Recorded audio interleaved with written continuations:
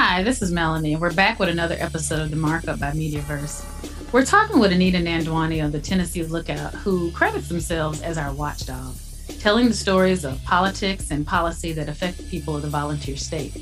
On April 14th, Davidson County Chancery Court Judge Ann Martin denied Mason's request for a preliminary injunction that would halt the state's takeover of the town's finances. Yet the judge considered Jason Munpower's broad authority of their finances part of his role as state comptroller. We'll keep watching this case and add our updates. Here's our conversation with Anita Nandwani. So what you saying? So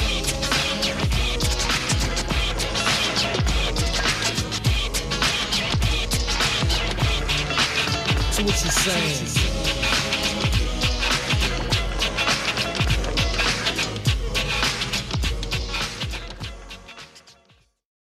So, Anita, what I want to say is I loved your article that broke on Mason, Tennessee, out of the Tennessee Lookout, which is probably one of my favorite state outlets right now. I love the character of the social media. I love the journalism. What was it about this story that made you say, I need to write about this? Can you tell us about that process? Sure. So I write for the Tennessee Lookout, and we're a really small publication. We are just 3 reporters and an editor. We're fairly new, a couple of years old, but I've been a reporter in Tennessee for 20 years. And the way I learned about what was happening in Mason initially was an email from the comptroller's office. I get maybe 2 emails a week from the comptroller's office. They're usually really dry emails about an audit of, an entity or a city. But this one was really kind of different than what I've seen before. The subject line was something along the lines of the comptroller is writing an open letter to the citizens of Mason, Tennessee. And so that caught my eye right away. I mean, I should say that I had not heard of Mason, Tennessee before I got that email. And I was intrigued enough to pick up the phone and call the vice mayor of Mason, a woman named Virginia Rivers. And we had a conversation where I said, can you explain the context? What's going on? And after that conversation, in which she just kind of really let loose about how angry they were, that after that conversation, which honestly didn't last very long, I thought, well, we should go out there. We should have a longer conversation so I can learn about this more. And so that's how the story started. Right. And even when you look at the letter that he wrote to the citizens, it was just such an effort, by the state to really explain their case for why they wanted to come in. And it was something about the line where it says Mason's town government has been poorly run for at least 20 years. And I just remember reading your article. I remember somebody had retweeted it. And I remember seeing that hostile takeover and how the residents saw it in one way, like we're leading an effort to take back the city and lead it in the right direction. And the state had a different idea. Where do we figure out where the truth lies as a journalist? Like, how did you go about in the process of kind of fleshing that out for not only for the state, especially after they had to take a few steps back from that particular position that they were taking with Mason, and even with the people of Mason? Well, I think, where the truth lies is not a question that journalists can always answer or even often answer. Exactly. But what I can do is try and really capture the perspective of all of the parties that have an interest in what's happening with Mason. And so, from the comptroller's side, I thought that was sort of an easy lift. They explained their perspective. I know the comptroller's office to be staffed by CPAs, and they're really immersed in financials and numbers. And I could understand that. I've written about audits of cities and towns before, but to understand the vice mayor's perspective and the residents of Mason's, I felt like it was going to require a much longer conversation with more than one person. It wasn't a story about a lawsuit where you pick up the phone and you call the plaintiff's lawyer and then you call the defendant's lawyer and then you're like, okay, person A says this, person B says this. I felt like it required, particularly when someone is making claims that race is at the heart of this, that's just not a short conversation to have. And that conversation, where I sat down with the vice mayor, you know, at one point she said, well, you got to look back 150 years. So I knew it wasn't going to be a short conversation. And Right. Yeah. There's so many layers to it. So many right. implications. Yeah. And I think what you have to do as a journalist is to give each perspective the time that it deserves. Maybe the comptroller or his staff could explain their perspective and their analysis in a relatively short conversation, send me some paperwork, I could understand it. But to understand the other perspective, I think really what you do as a reporter is you have to give people time, and you just have to sit there and listen and really try and understand. We'll be back after this break. You're listening to The Markup by Mediaverse. I'm Richard. If you want to follow me on Twitter, I'm at Mediaverse. If you want to follow the show, it's at Markup by MV, all together. If you want to follow my co-host Melanie, she's at Mellow Hello.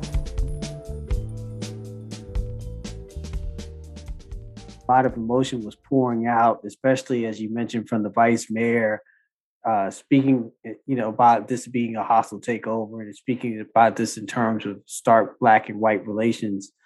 How do you manage that kind of an atmosphere when you're there in person, or you're sort of maybe remoting in? Were you there in person for some of those meetings, or how did you handle that aspect of it? So I was there for their first community meeting after the citizens of Mason, got that letter from the comptroller. And I'm there working, I'm there taking notes, I'm there trying to get quotes correct, but I'm also there trying to, before the meeting started, I'm trying to talk with people and understand, why they're at the meeting, what they want for the future of their community. And I will say, I couldn't get anyone to talk to me on the record. Residents were really not wanting to spend a lot of time talking with me, which I understand that's their choice. But I think my job is to try and capture, if I'm covering a meeting, my job is to try and capture what's being said and also kind of the nuances. And so, that whole idea of when you're writing a story, you should try and show and not tell, that really just comes down to like, wow, that was a really good quote. I need to make sure that gets in there. I need to make sure I've written this down correctly. And so I'm not sure if that's a great answer to your question about capturing emotions, but that's how I approach it. So let's look at the data of it all. I know eventually Ford came out with a statement, basically saying, to the most point, that they are listening and they're waiting for, whatever facts and evidence that may come out. How do you think a process like this kind of maybe complicates development in a part of the state that may not be as developed? And there are so many stakeholders, whether they are the residents and the municipal government of Mason, you have the state, as well as Ford when it comes to Blue Oval City. What was the data that may have been the most striking that came out of this process as a journalist, as you were writing this and reporting on this? I have a few different answers to that question. So, first of all, the fact that this wasn't happening in isolation, this was happening and is happening just before the state is about to get one of the biggest manufacturing investments in its history.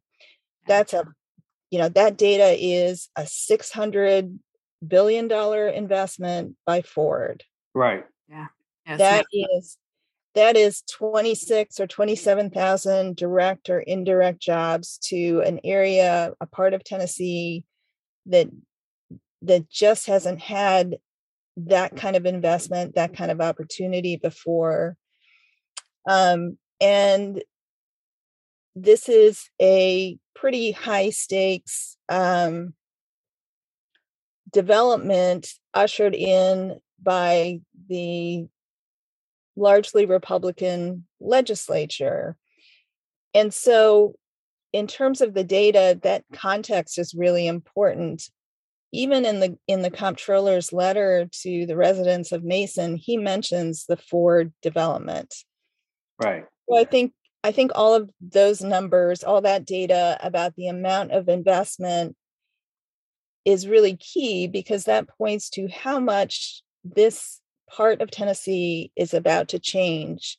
And it's going to change really fast. They're going to break ground on this mega site in a matter of weeks, I believe. The other thing I was thinking of when you were asking your question is the amount of conflicting information I've gotten. So the comptroller and his staff have said Mason, is $600,000 in debt. And then the people of the leaders in Mason have told me that's just completely untrue. And it's left me with a little bit of a dilemma because, as I said, I've been reporting on the comptroller and the work that they do for a couple of decades. I know them to be very thorough. They have a bunch of CPAs. They're not their workforce is pretty nerdy, I guess is the word I would use. And I have found their information to be trustworthy. And one of the things I realized, and this is just one example, when the comptroller was putting out their debt figures and the vice mayor called me and she said, I don't understand how we can get the message out that these numbers are wrong. And I said, well, just tell me, why do you think they're wrong? And it boiled down to the fact that the comptroller was relying on 2-year-old numbers because the budgets hadn't been submitted and audited. And nobody was proactively telling me this. I kind of had to figure it out. So it was sort of a messy story to report because I generally trust, as a journalist, the data that comes out of the comptroller's office. I found the vice mayor to be an extremely credible person. And so it was just a little bit confusing for me to sort it all out. And I don't think all of it's been sorted out at this point. This is the Markup by Mediaverse. We'll be back after this short break. So what you saying? Hey y'all, this is Melanie. If you want to follow me on the Twitter to get a taste of my black rage, you can follow me at Mellow. Hello. Hope to see you in these Twitter streets. It seemed as if the comptroller came to the city without full information, right? And so that sort of, from my perspective, that kind of changed the story a bit and kind of led to one of the reasons why they started to walk back their sort of indefinite hold of the city, right? Now we have sort of a time frame after the city has been able to sort of sit down with the comptroller and explain where they are. Am I off base with that? I think one takeaway I have is the lack of good communication between the comptroller and the leadership in Mason. I don't know who's to blame for that entirely. Bigger problem than maybe it should have. I think also the attention that the situation in Mason ultimately got, it's gotten national attention, has impacted the actions of the comptroller. They haven't told me that, but I don't think you can be immune from um, the the coverage, the discussion on social media, and the reaction from Ford. If you're the comptroller in Tennessee, you just don't operate in a vacuum. So I think all of that um, kind of led to things being in a slightly different place now than they were just a couple of weeks ago. Why do you think this story resonated nationally? What was it about that made people like, oh, we might need to report on this on a national level? What resonated nationally? I also love your thoughtfulness. Yeah. Um, I love that pause that you take. um, I was really drawn to this story, and I would assume that people were drawn to the story for similar reasons. A big part of it was just hearing the perspective of the leaders in Mason and hearing what they had to say as a largely Black slate of leadership of this small town that had been led by white leaders for decades, a small majority Black town. There's a little bit of a David and Goliath element to it that I felt after talking with the people in Mason, particularly the vice mayor, who's just an extremely eloquent advocate for her community. And so I think her voice was really compelling when I listened to it. And I think when people have seen her on, video interviews or seen her quotes and stories, I think she has just been a really compelling figure. But I think the fact that this is about race and money is really what has drawn the most attention. And I've learned a few things just reading some of the fallout and the commentary and people's takes on this about a history of Black-led communities being erased Right. or dismantled. And I think for people who are steeped in that history, and I wish I were, but I'm not, but I've seen so many people react emotionally to what's happening in Mason and draw those lines to what's happened elsewhere. So I think there are a lot of reasons people found this kind of a compelling story. I think it is. This is a town that is essentially fighting to not be taken off the map. We'll be back after this break. What's up, y'all? This is Melanie, co-host with my guy Richard with the Markup by Mediaverse. You can also follow us on Twitter at Markup by Mediaverse. Don't forget the ESN. I love the conversation that we had with Echo Day, who just seemed to marvel at the history of the people that were still there, who owned acres of land and owned property and businesses. It's a very self-determined town that is really, like you said, trying to keep its place on the map. I love that. Yeah. So, Anita, talk to us about being from a small outlet, taking on a story that has blossomed into national importance. And because I think with Echo, one of the things that we noticed about her was that she was still trying to be noticed for her work that helped start all of this. And some people were like, wait until the New York Times gets this, or wait until the Washington Post gets it. How do you feel about that kind of stuff? I mean, you're there on the ground, and your work and Echo's work, you guys really lit the fire that got this whole thing started.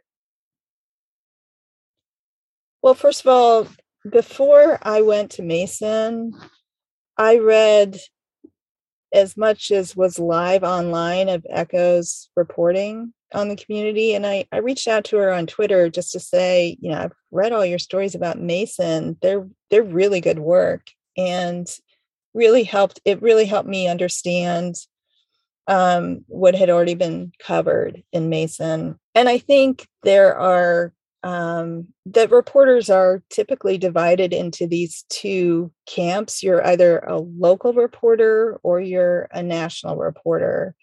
And sometimes that leads to, I think, sometimes you see, and I'm not speaking just for myself, but for other, I'm doing air quotes, local reporters. You see national reporters parachute in, write about your community or something that you know really well, and then they leave. And whether they do a good job or a not so good job, they are kind of standing on your shoulders, and you know it, and your readers know it. But not everybody is aware of that. And I would say that for the reporting that I've done on Mason, I've been standing on Echo Day's shoulders. But I guess the other side of that is that every reporter brings their own eyes and ears to a story. And that's really important. I'm of an age where I remember that most major cities had two competing newspapers. I started out at the scrappy San Francisco Examiner, which was the afternoon competitor to the kind of institutional San Francisco Chronicle. And I just remember how much fun it was to beat the Chronicle. But for readers, because that's all sort of like inside baseball, but for readers, you got different perspectives. You got a different set of eyes and ears on a story. And I think it provides more depth and understanding and different perspectives. So I think that's overall, on balance, that's a good thing. Where can our listeners find you on social media? Sure. I'm at Anita Wadhwani. That's ANITA WADHWANI on Twitter. That's really my main social media hangout. And then if you'd like to read the Lookout and our coverage, we're at TennesseeLookout.com. Awesome. Thank you so much, Anita. We appreciate Thank you, Anita. And the work that you've done. It's been incredible, and we look forward to following the story with you. Yeah, thank you so much for having me. I really appreciate it. That's it for episode 2 of chapter 4. We appreciate you listening. See you next time. So what you saying?